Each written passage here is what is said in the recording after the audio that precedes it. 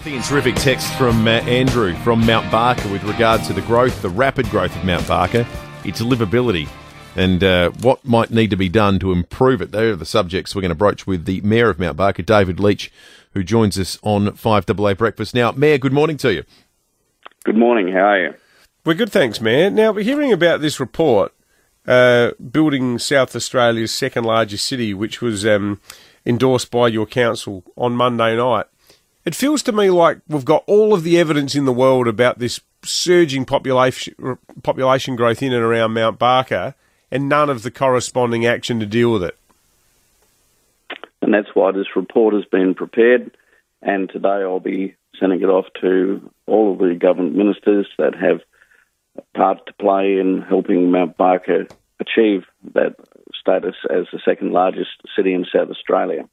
So what are the most pressing needs, do you think? And Andrew from Mount Barker, the text that he sent in just now listed some of them, like the roundabout when you're heading down through town towards Strathalbyn, and the other turn-offs. Like there's just so many things that need to be fixed as a matter of urgency, aren't there?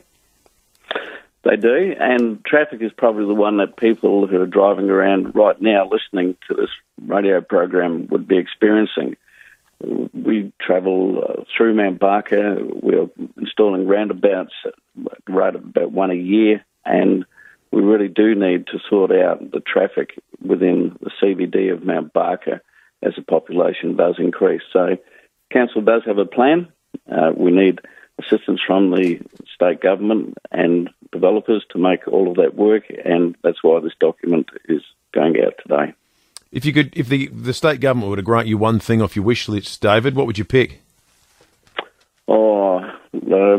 Probably improving the traffic through from Adelaide Road to get to the freeway. And once people get on the freeway, you can commute to Adelaide within 30 minutes.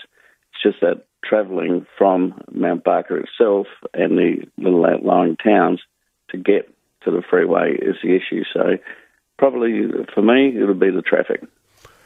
Can I ask you a question without notice on another topic, Mayor? How is our Mount Barker prepared for the Magic Round game? Is that all going to go smoothly, do you think? I guess accommodation-wise, I can't imagine there'd be too many people trying to stay in the hills, would there? Most of them would be down in town and just heading up for the game. Sorry, I meant the gather round.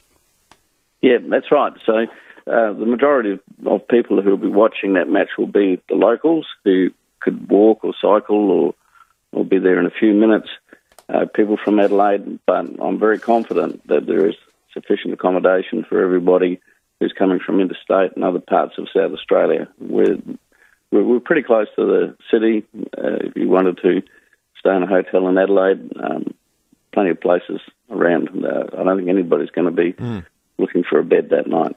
Mayor, what are the projections around population for Mount Barker over the course of the next 5-10 years? Is it expected to grow further, or is it sort of approaching its peak? No, we haven't even started. We're adding around about 500 or 600 houses every year, so that's 10 a week, getting the front doors put on and people moving in. We're going to be increasing 1,000 people a year for the next 20 years.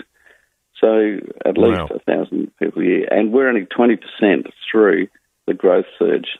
So there's 1,300 hectares that we can put houses on, and we've only built on 20% of that. So there's a long way to go yet. We're going to double the population of this place in the next 20 years.